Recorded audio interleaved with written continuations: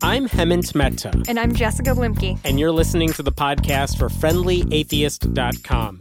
You can now listen to all of our episodes and see show notes at FriendlyAtheistPodcast.com. By the way, we now have a merchandise shop on the website. So if you want your podcast swag, and you know you do, go to our website and click on the store tab. David Niosi has been president of two major organizations, the American Humanist Association and the Secular Coalition for America. He currently serves as the AHA's legal director. He's also a lawyer who has argued in front of the Massachusetts Supreme Judicial Court about why the Pledge of Allegiance shouldn't be recited in public school classrooms.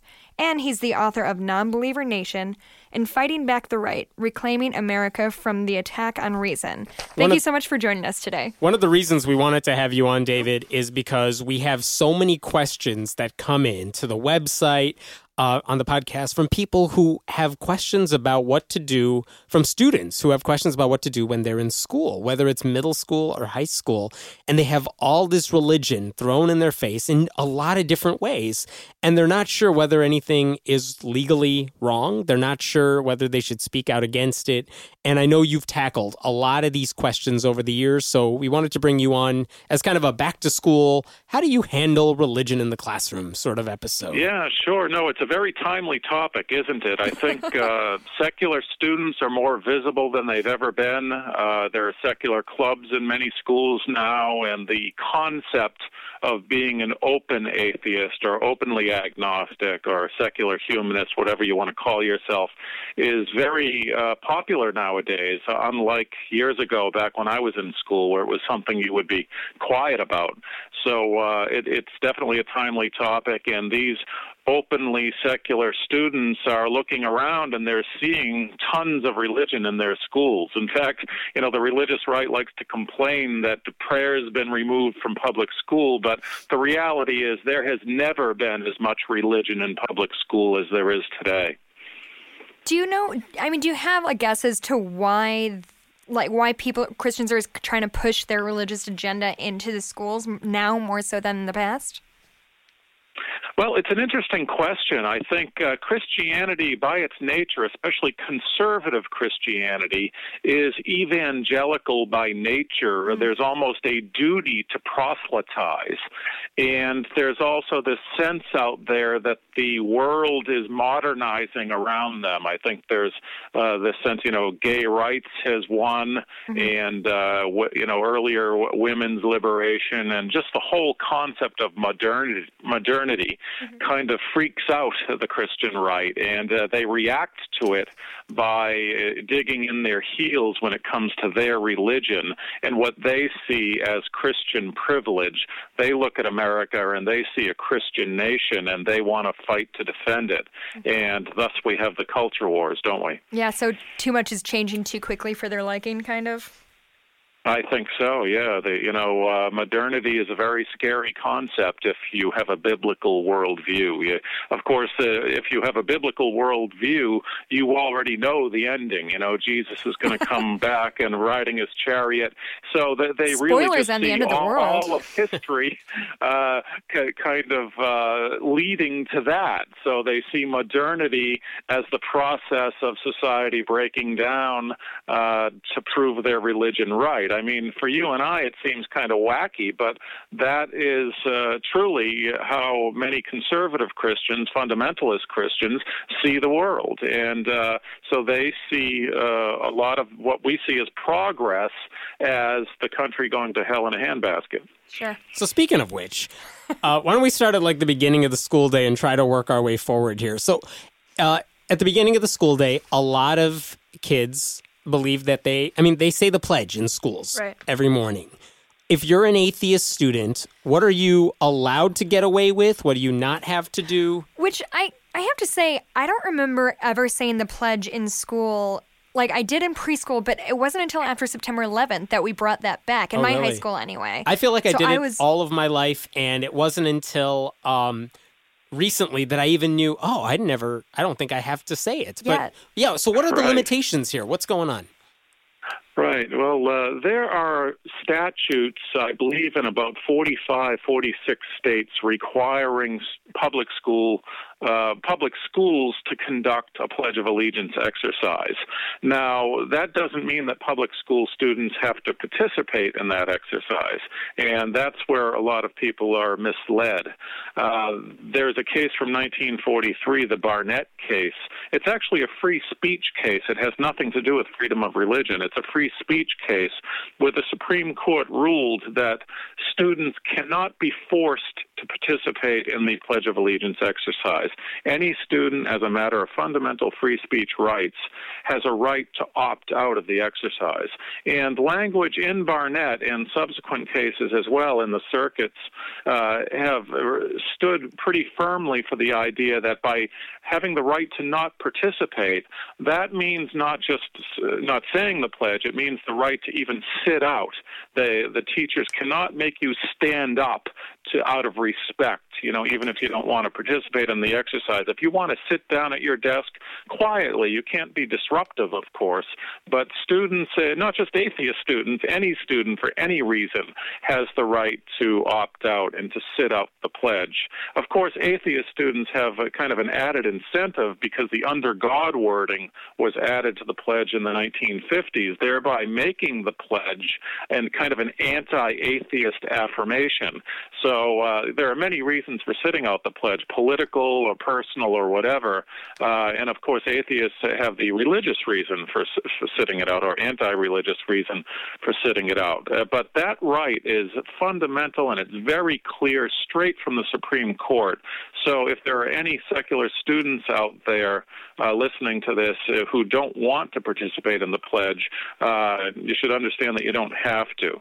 And I should add, I suppose, along these lines, that the American Humanist Association, where I work, we have something called the Pledge Boycott, or Don't Say the Pledge, where we are encouraging students, whether you happen to be an atheist or not, to sit out the pledge, to exercise that right until the under God wording is removed from the pledge. Because even many religious kids feel that it's kind of silly to have under God wording in the pledge, as if God is on our side. So if you're interested in that boycott, you can go to don'tsaythepledge.com and learn more about the boycott.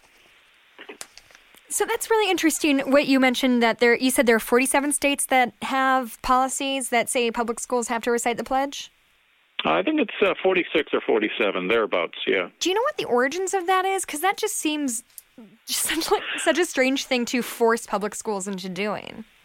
Well, that's kind of interesting. Many of the states adopted that statute after 9/11. There was a surge of patriotism after 9/11, although quite a few states had the requirement before 9/11. I don't know what the exact numbers are, but definitely a lot of the states jumped on the bandwagon after 9/11, feeling that somehow the exercise will increase patriotism. Quite frankly, a lot of critically thinking secular humanists and otherwise question whether the idea of having children who don't even understand the words often in elementary school stand up like lemmings to repeat something is actually in any way affirming patriotism in any way. Seems to be the opposite of patriotism. Exactly. You're certainly not encouraging critical thinking.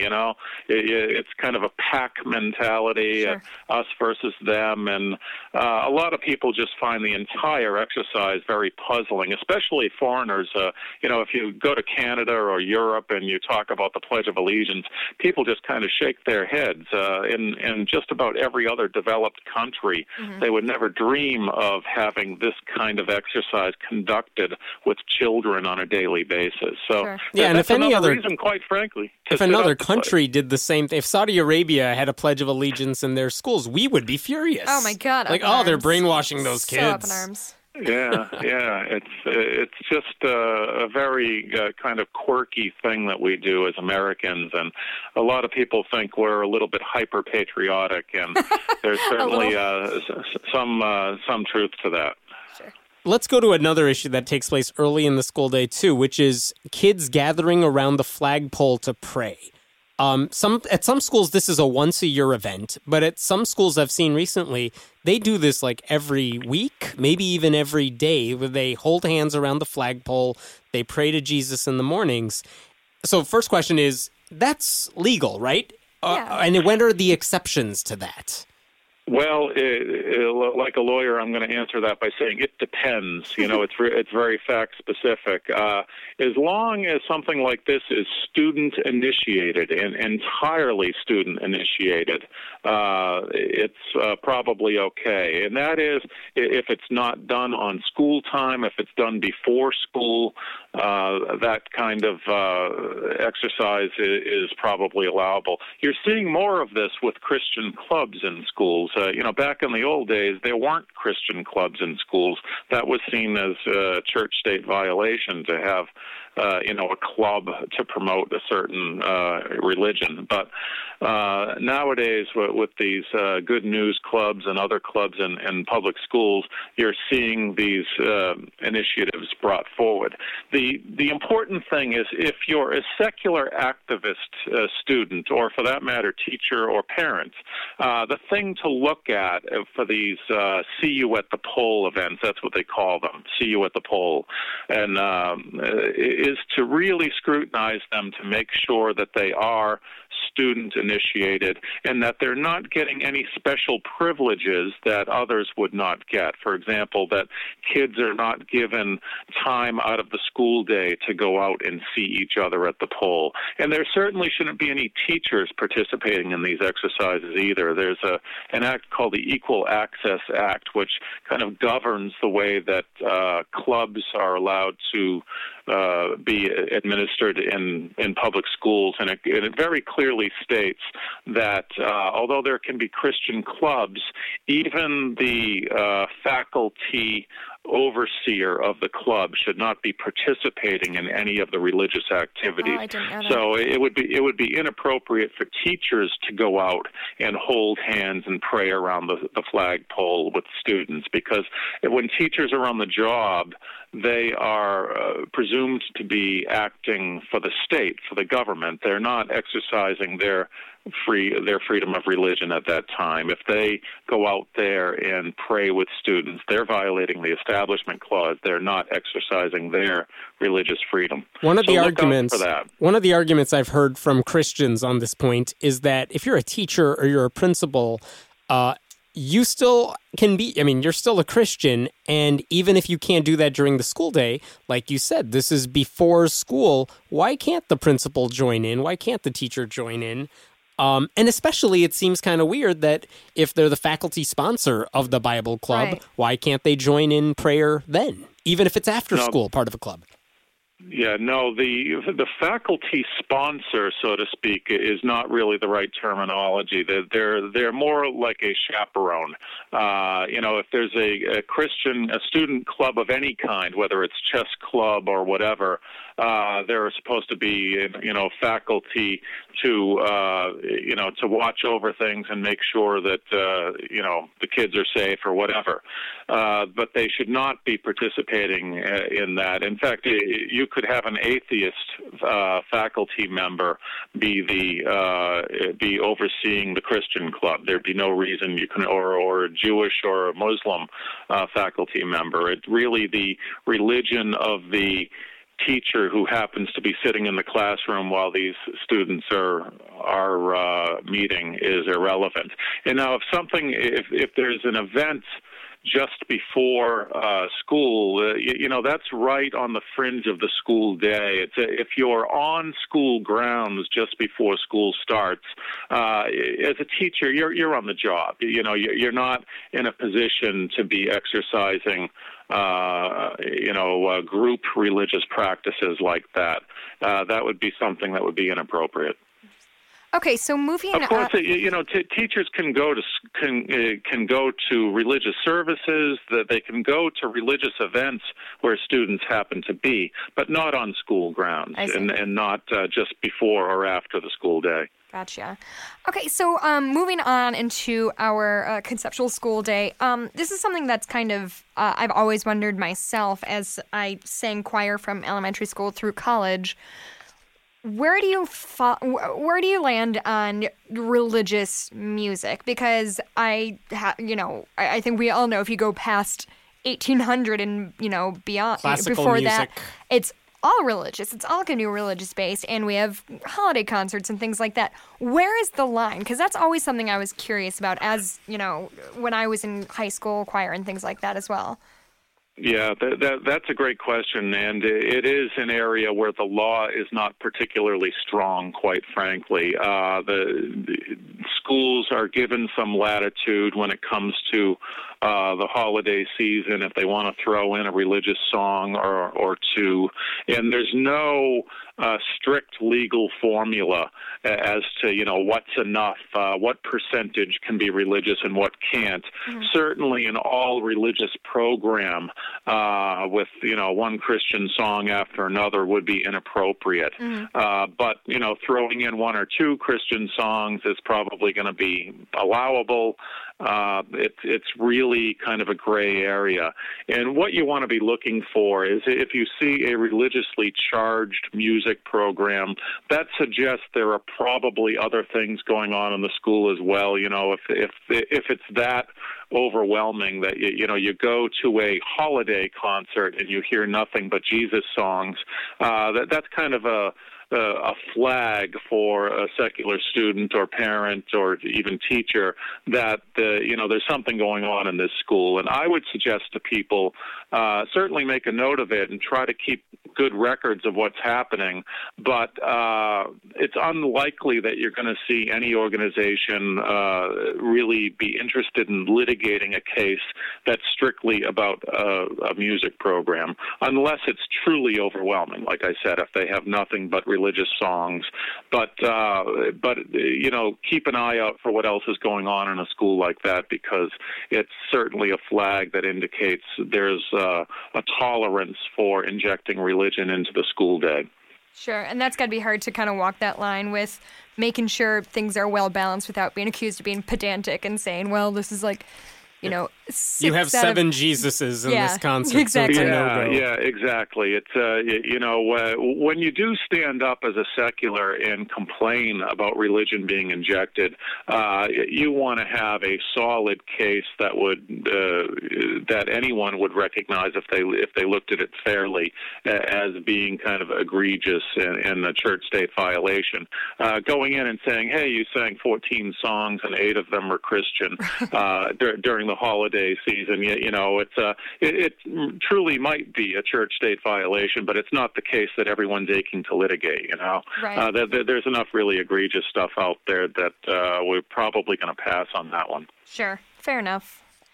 So moving on to science. Yeah, one of the questions I had is creationism still an issue in science class these days? I mean, I figured, it sure is. Even with the Dover case, like a decade ago, where they said, intelligent design is religion in school, we can't have it anymore. How is it coming into play now? Well, it's really it's kind of an offensive that never went away. The Kitzmiller case was seen by the religious right as just a bump on the road. You're seeing lots of schools, especially in the Bible Belt, but not exclusively so, avoiding the issue of evolution. You'll see some science classes where they stick evolution at the end of the school year, and of course we all know from being in school that you never get to the end of the syllabus. So, oh darn!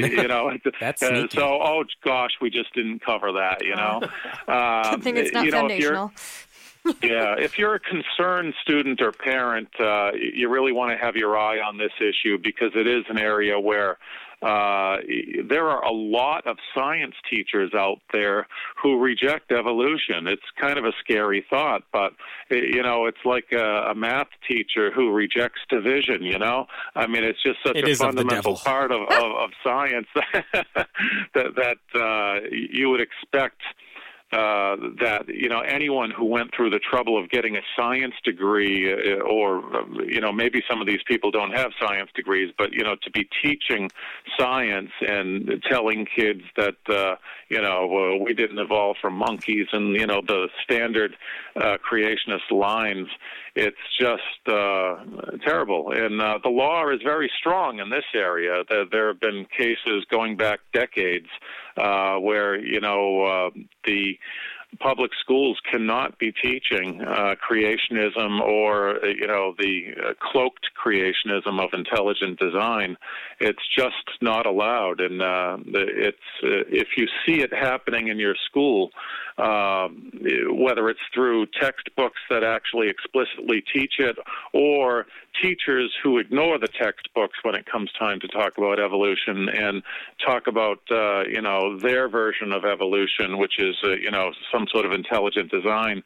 If you hear or see that sort of thing happening in your school, that's something you'd want to call us about at the AHA very quickly, because we can come down pretty swiftly on that sort of curriculum.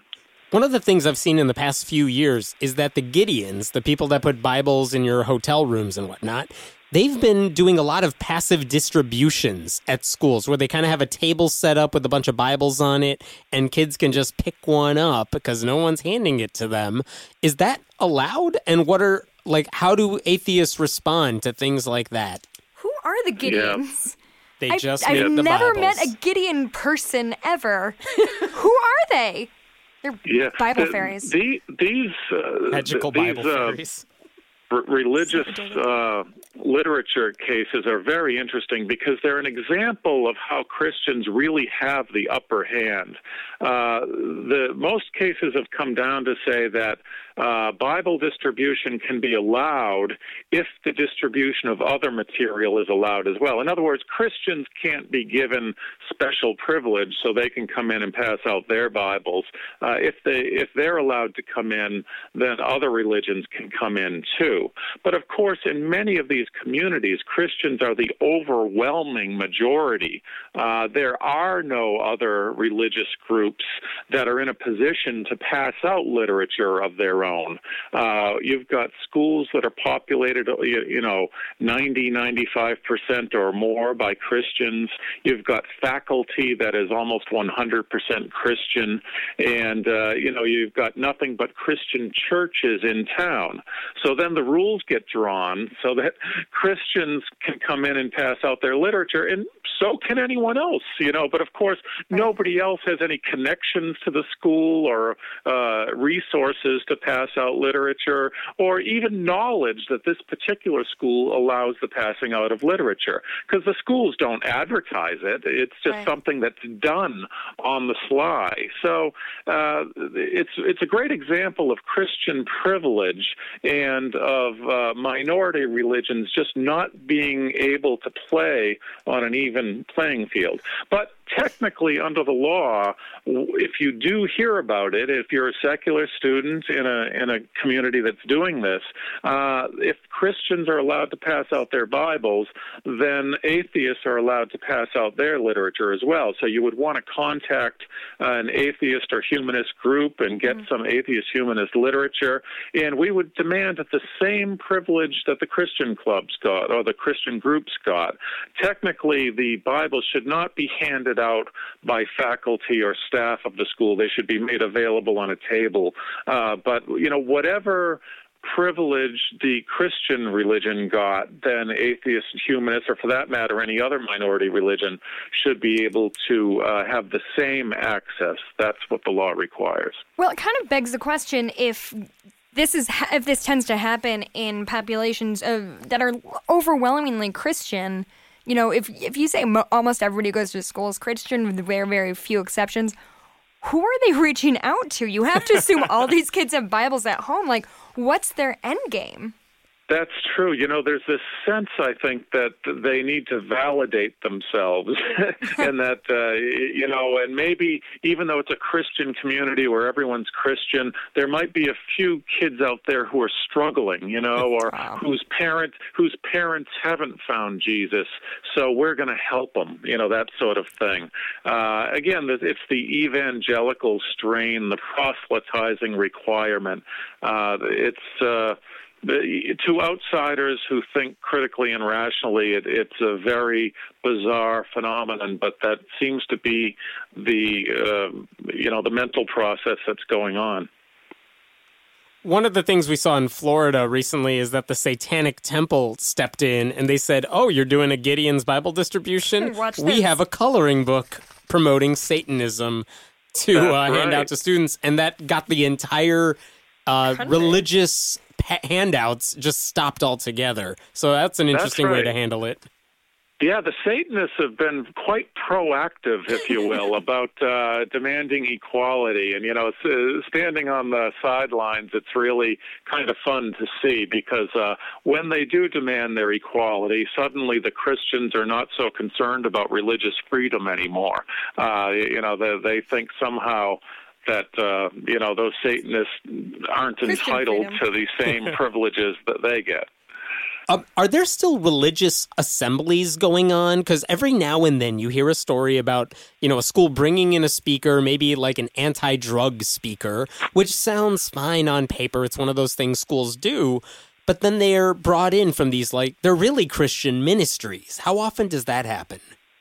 Well, I don't know exactly how much it happens because a lot of it happens outside of our view, of course. We only learn about it when a parent becomes aware of it and objects to it or contacts us about it.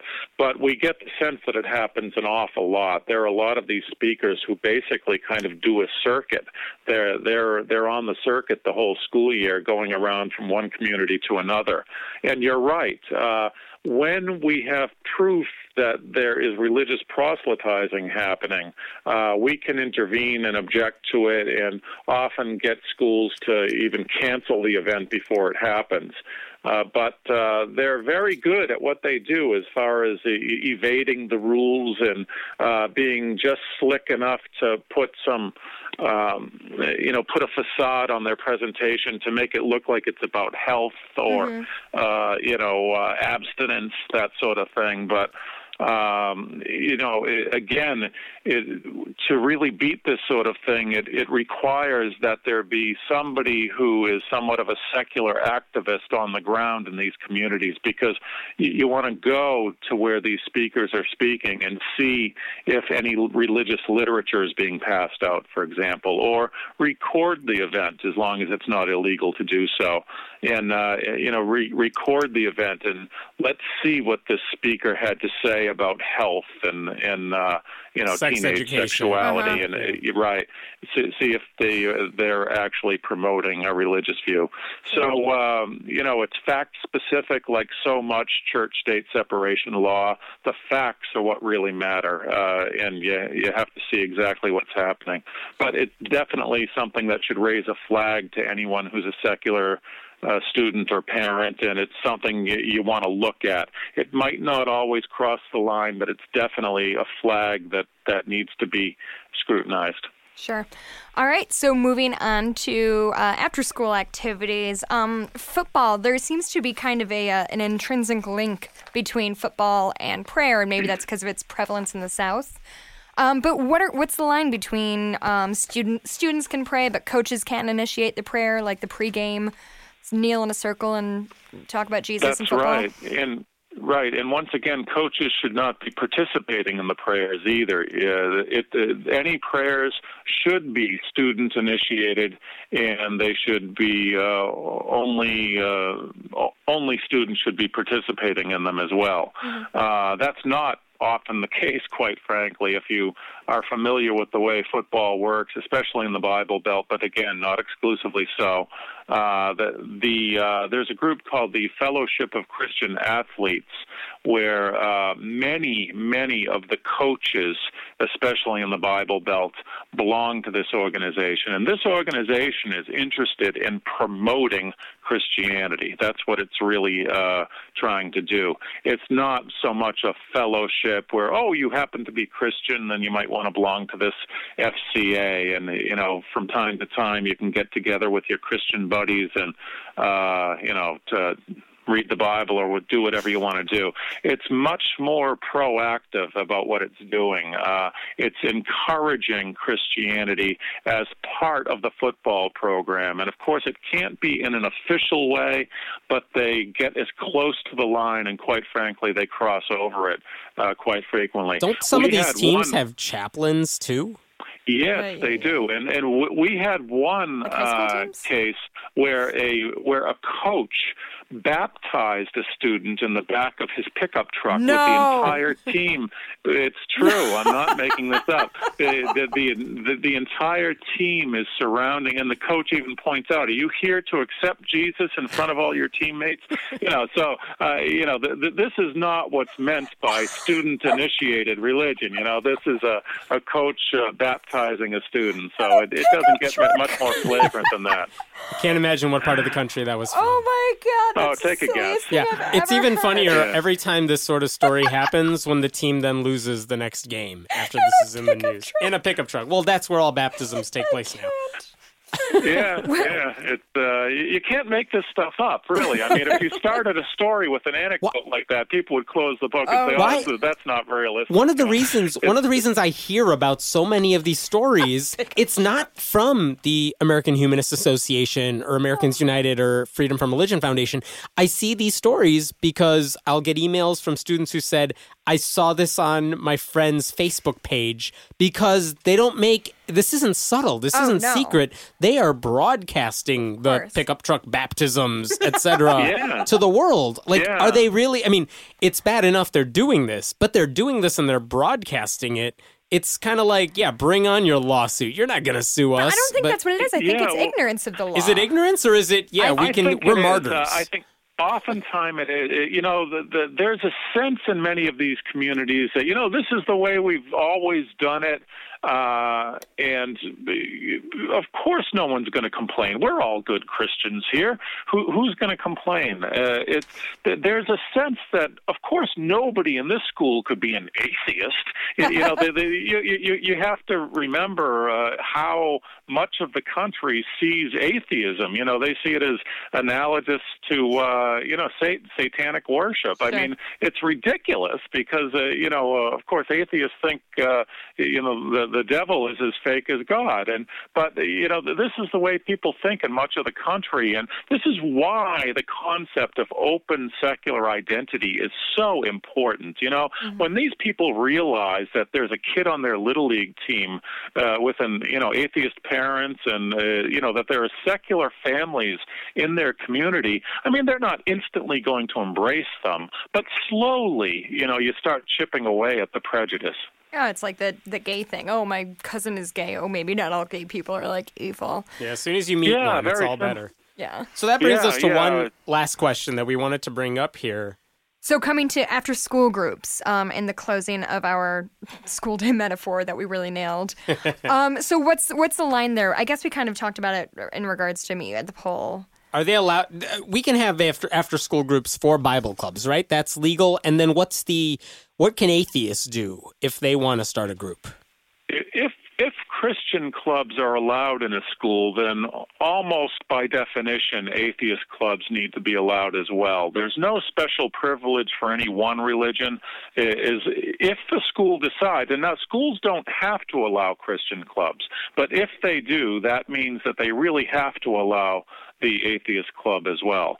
And so a secular student should, take some steps to form such a club. The Secular Student Alliance is out there, well prepared to assist kids in forming clubs. So you want to get in touch with the Secular Student Alliance and see what you can do to form one in your school. And if you're a parent, you want to do that, help your kid do it if they're interested. I mean, you don't want to force kids into this sort of thing, but Sure. If there's interest, this is the kind of thing, as a parent, you can kind of help your kids navigate, or who am I kidding? I mean, kids help their parents navigate through the cyberspace more than, but you can help your kid navigate through the bureaucracy of the school anyway. Of course, a teacher or a principal might obstruct a kid who's trying to form an atheist club, but if the parent steps in, and this is a good place to point out, if there are any difficulties with any of these issues, it's important for secular students and parents to reach out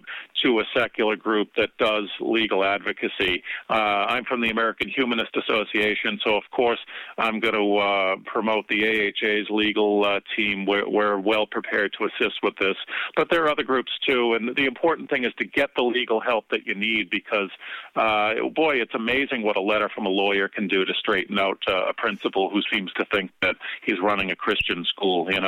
Once we remind them that it's a public school and that the law requires equality and fairness, we're usually pretty effective at getting it. One last question for you. Do these administrators know about the law? Wouldn't they know about the law if they are in those positions of power? And are they just openly like, yeah, we're going to go ahead and do this stuff that is totally illegal, but we're going to wait till the lawyers make us stop? Or do they genuinely not know? Yeah, I think oftentimes they do know, but they just think that this is the way things have always been done in this town, and no one's ever complained. And actually, they probably feel that if they put the brakes on some of this activity, they're going to get some heat from the majority population of Christians in the town. So I think oftentimes they do know. Every now and then there are administrators and teachers who simply don't know or don't understand the law, and that's sometimes the case. So it's a mix of things. Yeah, one thing I'd like to add in all this, we're talking about the legalities, and certainly litigation and letters from lawyers are often the thing that need to be done. But it's very important sometimes that parents and students can push back a bit against these things just by speaking out. Like I said, in many of these communities, the administrators and teachers just think that nobody is offended by it. And if you speak out when you see this stuff, it might be the first time in a century that anyone has ever spoken out against the activity that's happened, and it might be the first time in anyone's lifetime in that community that anyone has ever complained about a prayer being said at the beginning of a meeting or something. But, when somebody does speak out, that gets people talking and thinking about it. And there's a lot of activism that ordinary citizens can do. You can write letters and emails to the principal, the superintendent, the school board, write letters to the editor. You can organize visible groups now so easily on social media. Find the few other secular families in town, form a Facebook group or a meetup group, and, join together. And, some of this stuff is so ignorant, you can shame the community into getting into line. You can make them feel like a bunch of hicks and just kind of ridicule them into, getting into at least the 20th century, if not the 21st. Yeah, and you know what? In some cases, it's even possible that if a student speaks out or a parent speaks out, or they get a letter from one of these church-state separation groups, some of these administrators may actually breathe a sigh of relief because they know it's illegal and they have a way to say, look, I didn't want to do this, but the lawyers are making me, so we got to do the right thing here. I think you're absolutely right. I think you're absolutely right. They get to save face. You don't know the individual personality of every administrator. You don't really know who you're dealing with, but I'm sure some of them actually welcome this kind of intervention. Absolutely. Thank you so much for your time, David. We always appreciate it. Hey, thanks for having me on. It was fun. Thanks for listening to the podcast for FriendlyAtheist.com. This episode was taped at Cinnamon Sound Studios in Aurora, Illinois, and the music was written and performed by Brad Chagdis. If you like what you're hearing, please consider making a contribution at patreon.com/Hemant, that's He-Man-T. We appreciate your support. I'm Hemant Mehta. And I'm Jessica Blumke. We hope you'll join us next time.